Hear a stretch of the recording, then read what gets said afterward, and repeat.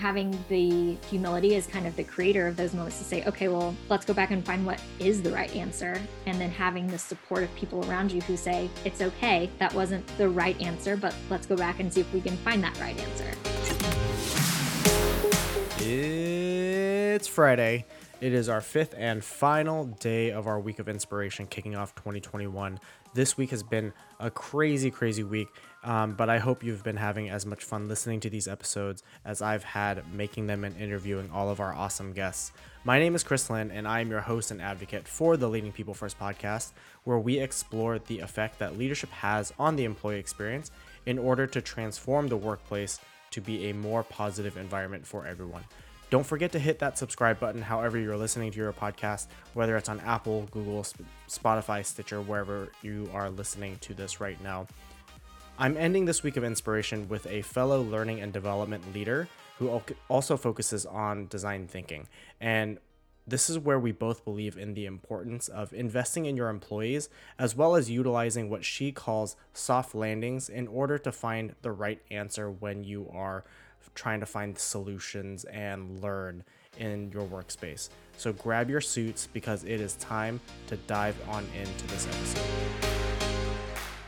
My current guest on the Leading People First podcast is someone who I really have grown to admire because she does so many things, and her and I both have, I found a lot of similarities. She's a mom, a runner, cyclist, coffee connoisseur, filmmaker, including making commercials back in school for Gatorade and Stephen Curtis Chapman, design center learning leader, and the director of training and enablement at Pandora, Carissa Stowers. Welcome to the Leading People First podcast.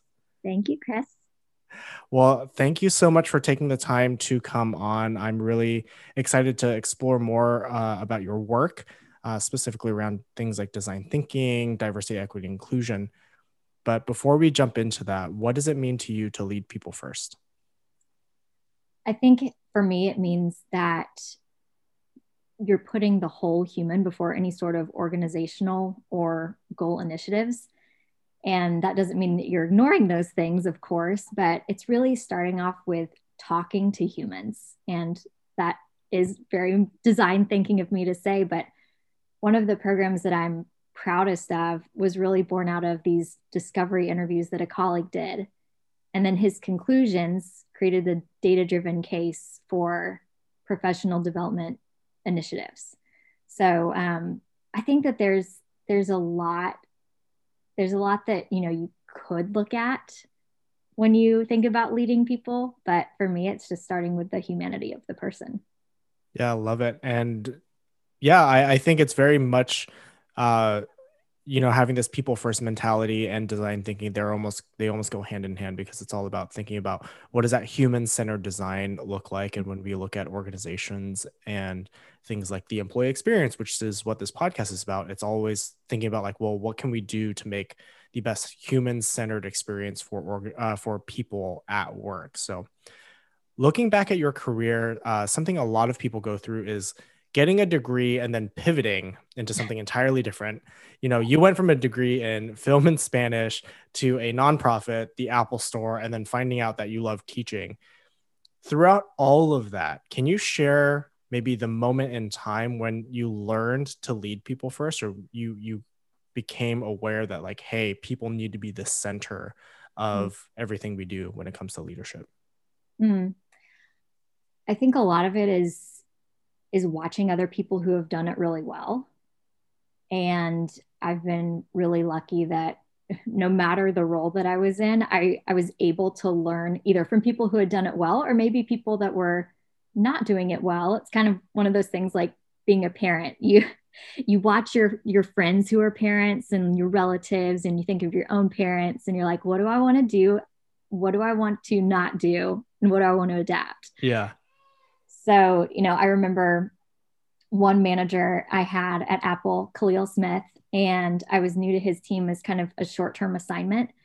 And I'd gotten to this first assignment with him in London, and I had terrible jet lag and had gotten sick and was really struggling to perform at this level I wanted to.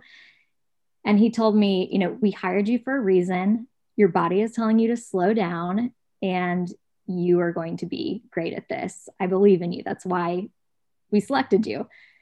So that's a one moment I can look back on and say, that was the first time I think I remember anybody explicitly saying that to me. Yeah. That it was like not just about your job performance, but it was about me as a whole person, physical, mental, social. Yeah. It's really great when you get that. I don't know about you, but when I first had a leader really care about me, it's like this breath of fresh air. But then you think about it, you're like, why aren't more leaders doing this? Right? Like it's something that should be simple and kind of, basic, I would think. But I did want to share a bit of praise that one of your colleagues shared with me about you. Okay. Leanne Chiazza, I think I'm butchering her last name. Leanne, she said, Carissa is the embodiment of servant leadership. She is acutely aware of her team's individual strengths, opportunities, career aspirations, and personal priorities. She is people first and community first and brings these traits to the job every day. We are so fortunate to have Carissa in a leadership position at Pandora. She makes everyone around her a better person and makes our team better as a whole. Oh my gosh. So I think, yeah, I mean, again, as we pick up things in our careers and in our education, you hear and you find that. So you're definitely making that impact. Oh, I feel like that was one of those, this is your life moments, and gearing up. Thanks, Leanne. Well, something about design thinking, about the work that you do, is this constant exploration and ideation. In your professional life, I've found that you've allowed yourself to explore and try new things. Looking back, have you always had this design thinking mindset and just didn't know it?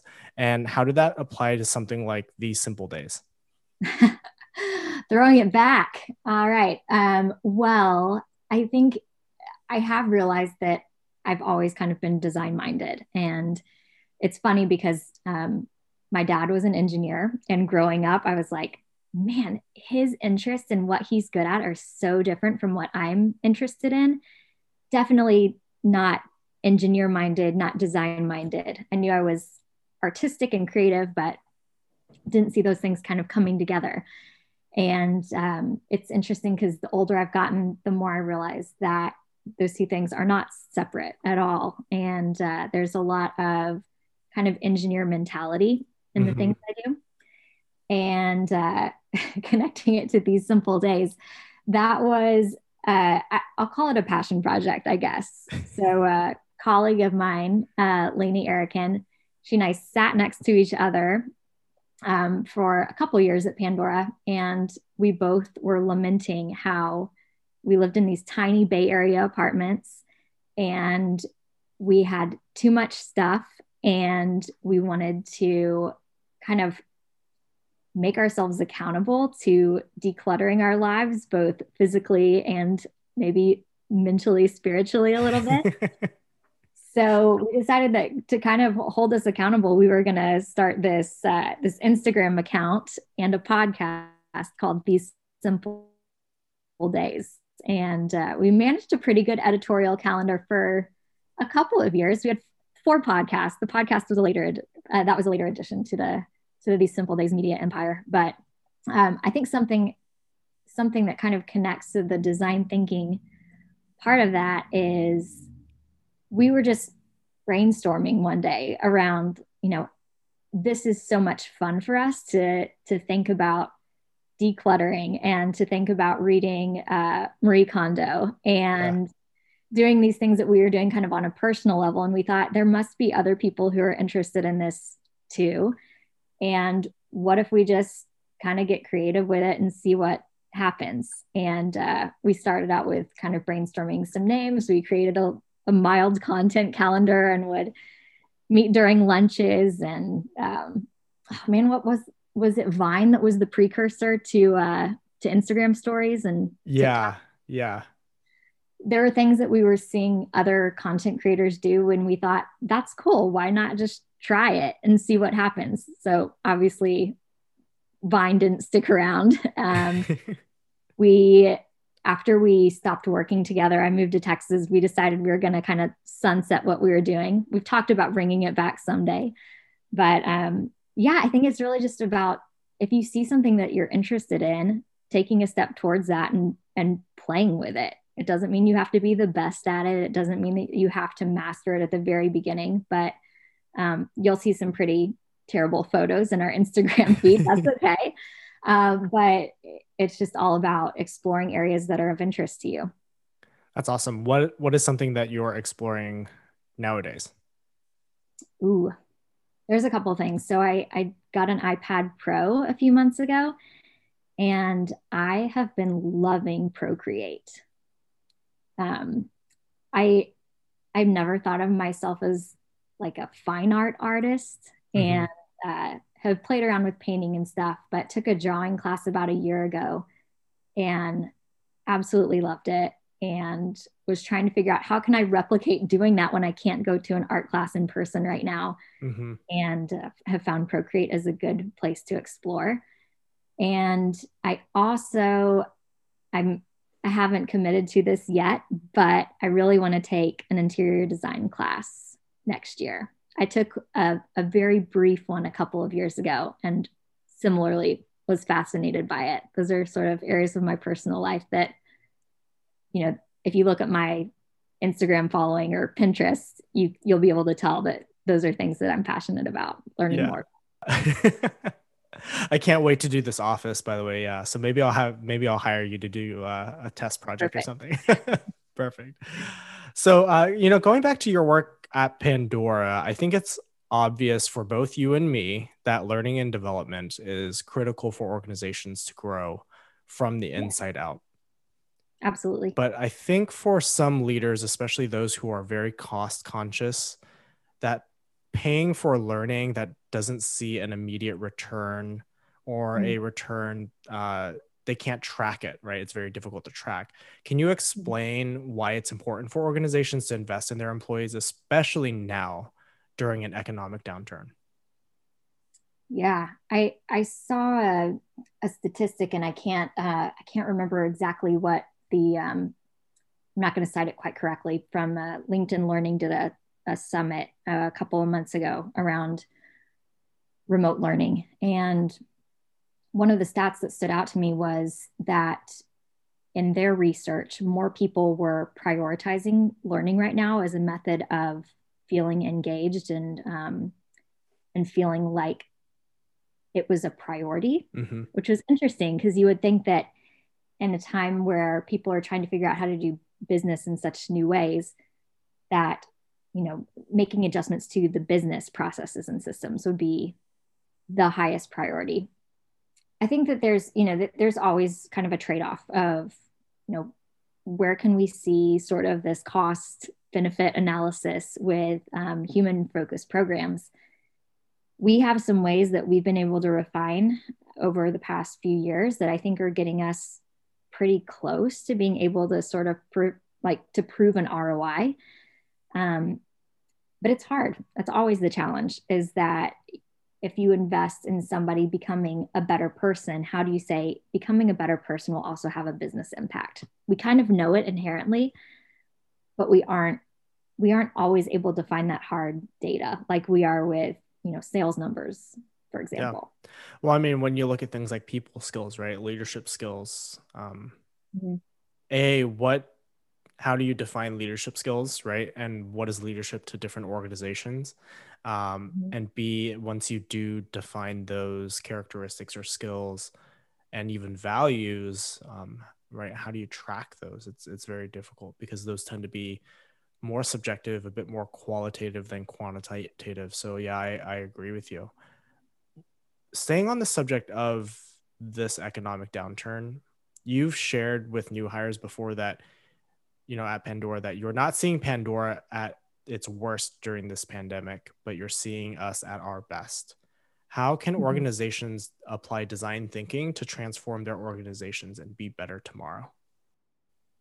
I think something that's helped us, the reason why I said that is because Pandora has a reputation, I think internally and externally, for being really excellent at what we do.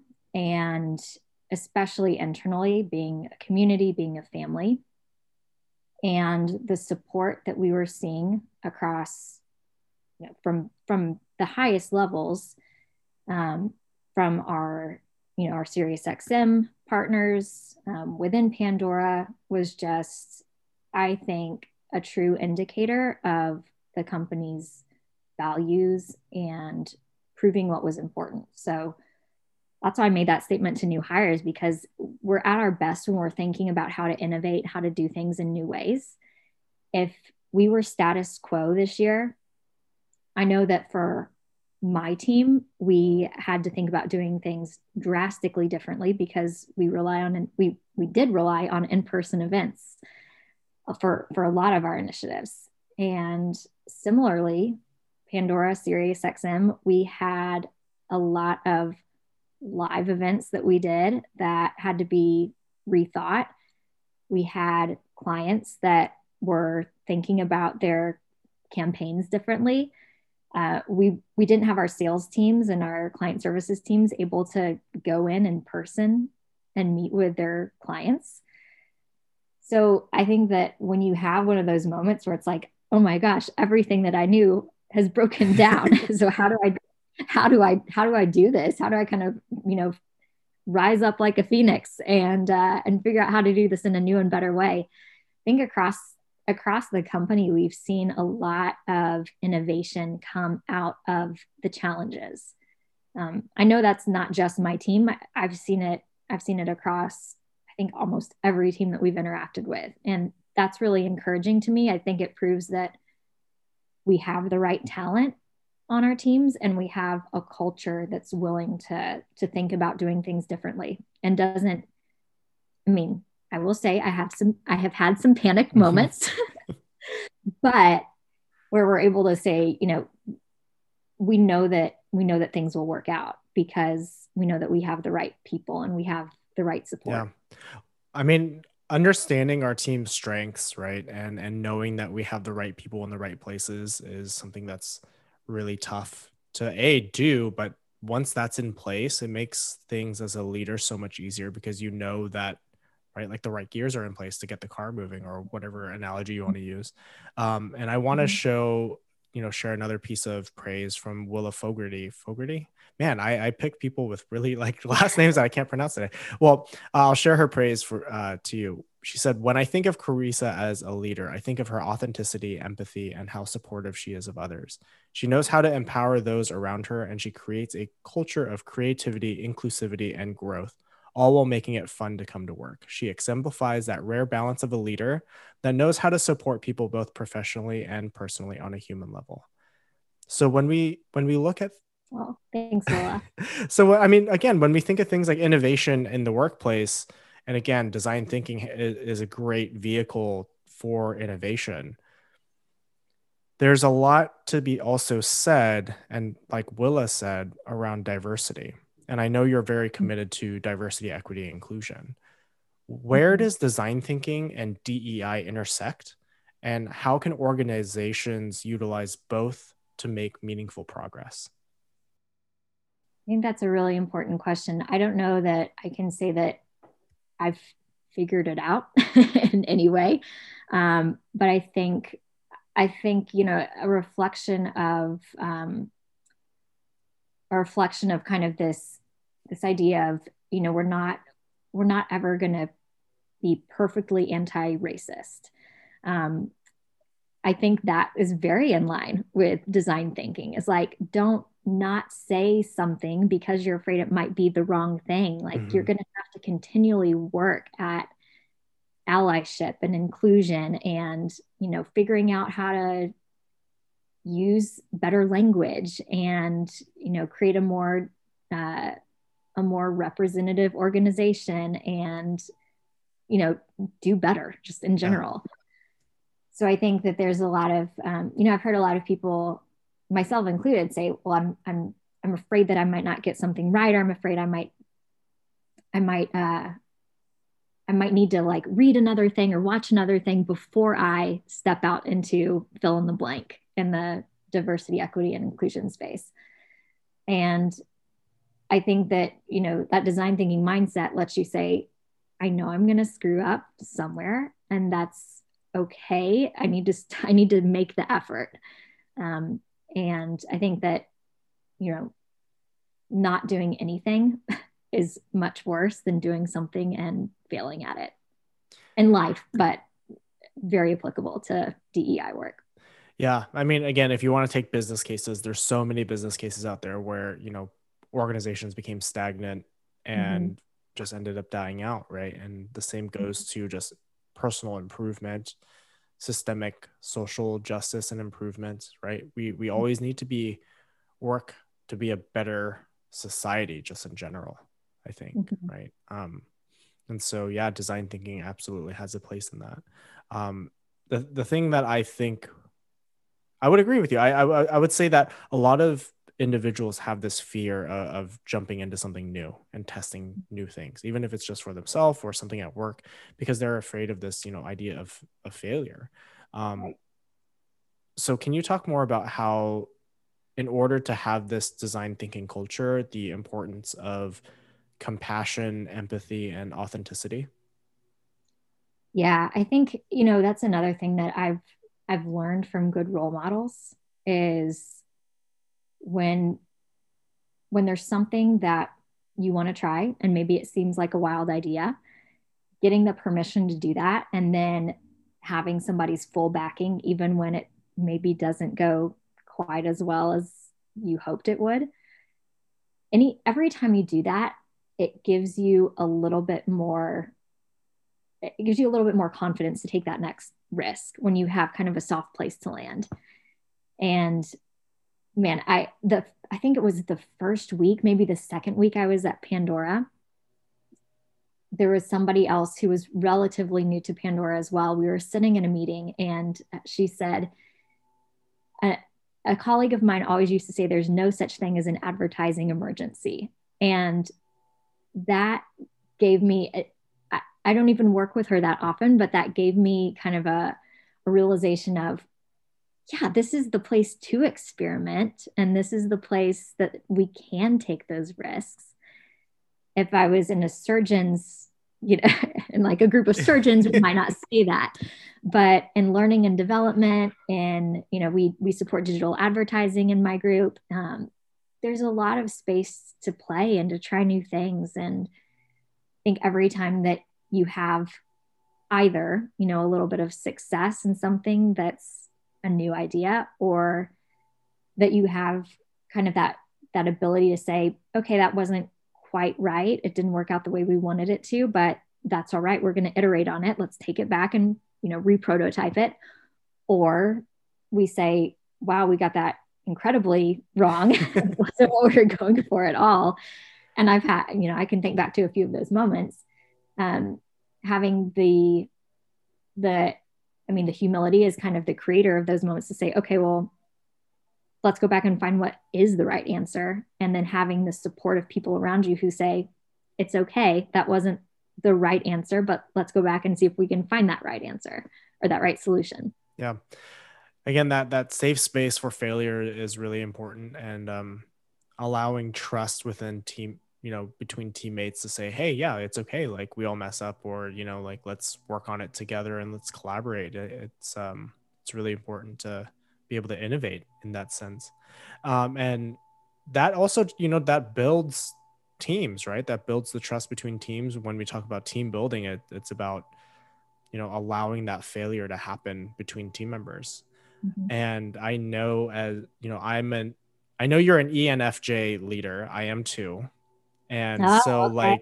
like you, or if you're like me, this lockdown's been hard, not being able to go out, socialize with others, right? Especially connecting and building relationships with team members. Mm-hmm. How have you adapted to continuing to build and strengthen the relationships of your team? I think, well, I will say we're at a little bit of an advantage in this working remotely thing because my current team, we have always been in different offices. So this was something we were geared up for. We were prepared for this in some ways. What we miss, of course, is that we were doing live events. So we were kind of seeing each other as a whole team, at least on a quarterly basis. And as as team leader, I was generally seeing people more often than that. So I think what we have had to adjust to is just kind of acknowledging that it's hard not to be able to brainstorm next to each other. We were able to get together in early February, which was, such a such a fortunate event looking back, that a couple weeks before things started shutting down, we were able to have some time together as a team and do some of that in-person brainstorming. But I don't think that I've told people, for me, not too much has changed besides that I'm not actually able to physically see them that, every other month kind of cadence that I was having before. But we've just tried to take a lot of rest breaks and be easy on ourselves. One thing is, this is at a company level, something we're so grateful for is having summer Fridays. I know that's a thing in the agency world, and we've been so grateful to do that and just have a little bit of time to recharge at the end of the week. And I've been pretty upfront with my team and have asked for them to do the same with me about when it gets to be too much, when you're just tired of looking at a computer screen for hours in a row, because usually you would have been having those meetings not through a computer screen. It's okay to take a break. It's okay if you need to split your work up, a couple hours in the morning, take an hour to walk around outside, do what you need to do. For me, I can't emphasize to my team enough that their mental health is really, really important to me. And that if that's not in a good place, I know that their work is not going to be in a good place. So, it's been challenging this year. Yeah. I don't, anybody who it hasn't been challenging for, I feel like maybe they're lying. I don't know. Yeah. They're either lying or they have like some secret I need to figure out. But I think that it's because we already trusted each other. We already knew each other well. We knew our working styles well, and I didn't have any concerns about, oh my gosh, my team is going to be working from home now. Will they still be doing excellent work? Yeah, I knew that they would be. Yeah, I mean, we just that's something that frustrated me before the pandemic was, managers being like, I don't know if I can trust my team to do good work at home. It's like, are they doing good work when they are from home? And, they answer, yeah. I'm like, okay, so what's the problem to try an additional day or two here and there? Like, what's the problem? Yeah, it's so interesting. It's a culture shift for sure. Yeah.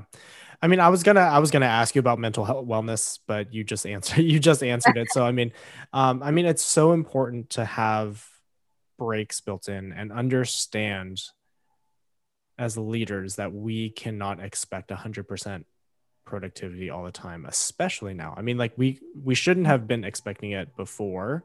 The thing that concerned me was we saw this huge spike in productivity early on in the pandemic, and then my fear was, managers saying like, oh, we can expect this kind of output like for permanently. It's like, no, like people are just being hyper productive at this moment. And that brings me to my next question around leaders need to understand, and this goes back to leading people first. They need to understand that every employee has multiple things going on in their lives. And that's why I want organizations and leaders to recognize that their employees as people with things going on, right? Like you have a son, you are a runner, you're a cyclist, right? And you do all these other things. You do volunteer work. So what can leaders do to better understand their employees' lives, or maybe some tricks that you have, and become more empathetic to the craziness of each individual on their team is going through? First of all, I should clarify, I'm not really a road cyclist, but I do Peloton. That's still cycling. That's my pandemic thing. So I don't want anybody to be like, let's go on a 50 miler or whatever. But yeah, I think that, I'm a people person. I like finding out about people and what makes them tick. So it does come naturally to me to want to find out all about people on my team and what they're interested in and what they like doing and who's their partner and what's their pet's name and all that kind of thing. I think my first couple of years at Pandora, we in our weekly team meeting, this was before I was in a manager role.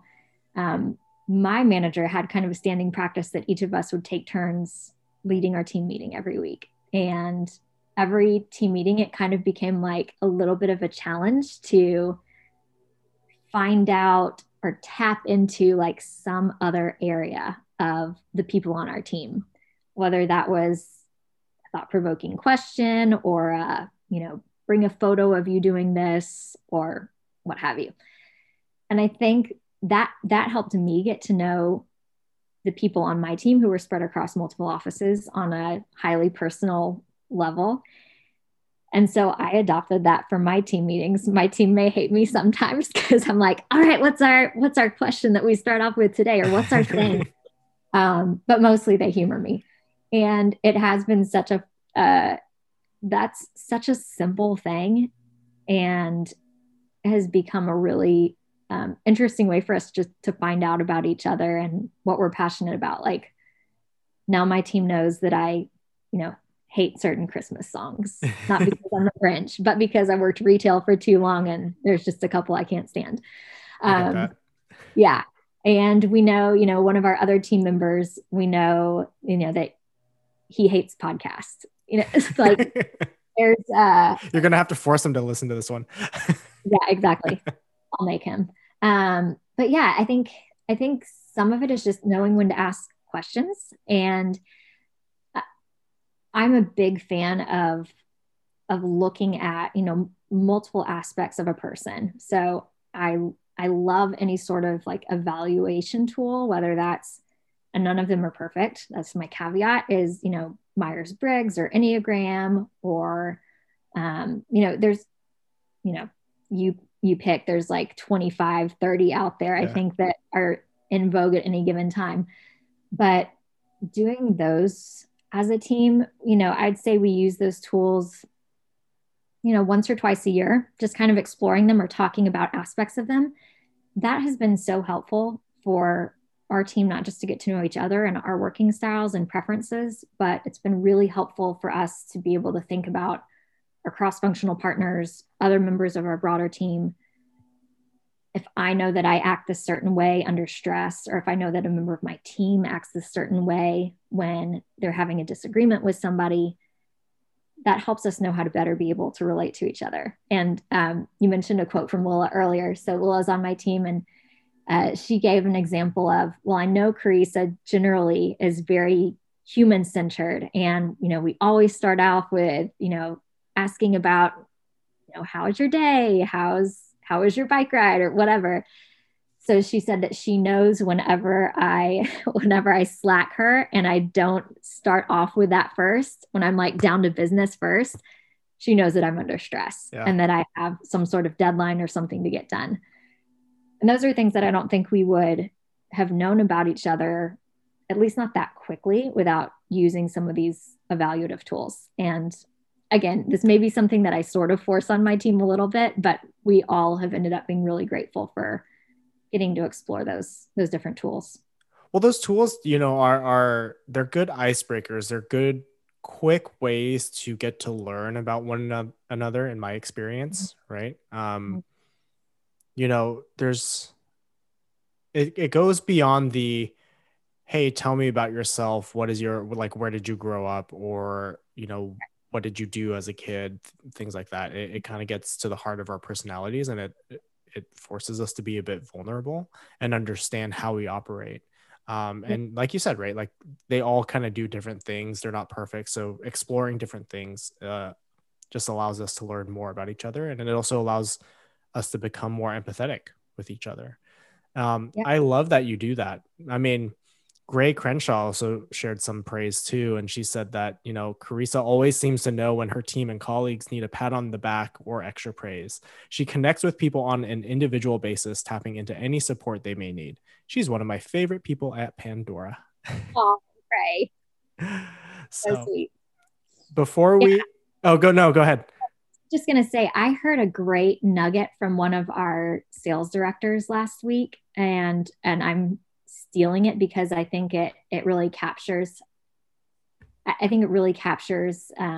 a good way of looking at your team. And she said she treats her team just as she would treat a sales client, which is that if you have a sales client, you're not just trying to kind of like get the money out of them. You need to know them as a whole entity, and that's, their family. You need to know like what the pressures are for them. You need to know, what makes them successful. You need to know how their company is performing. So she treats it as a research project. And I thought that was a really interesting way of kind of capturing that sentiment around, you can't kind of just stop at the basics. You really have to dig into knowing your team to help them feel valued and for you to just function ideally.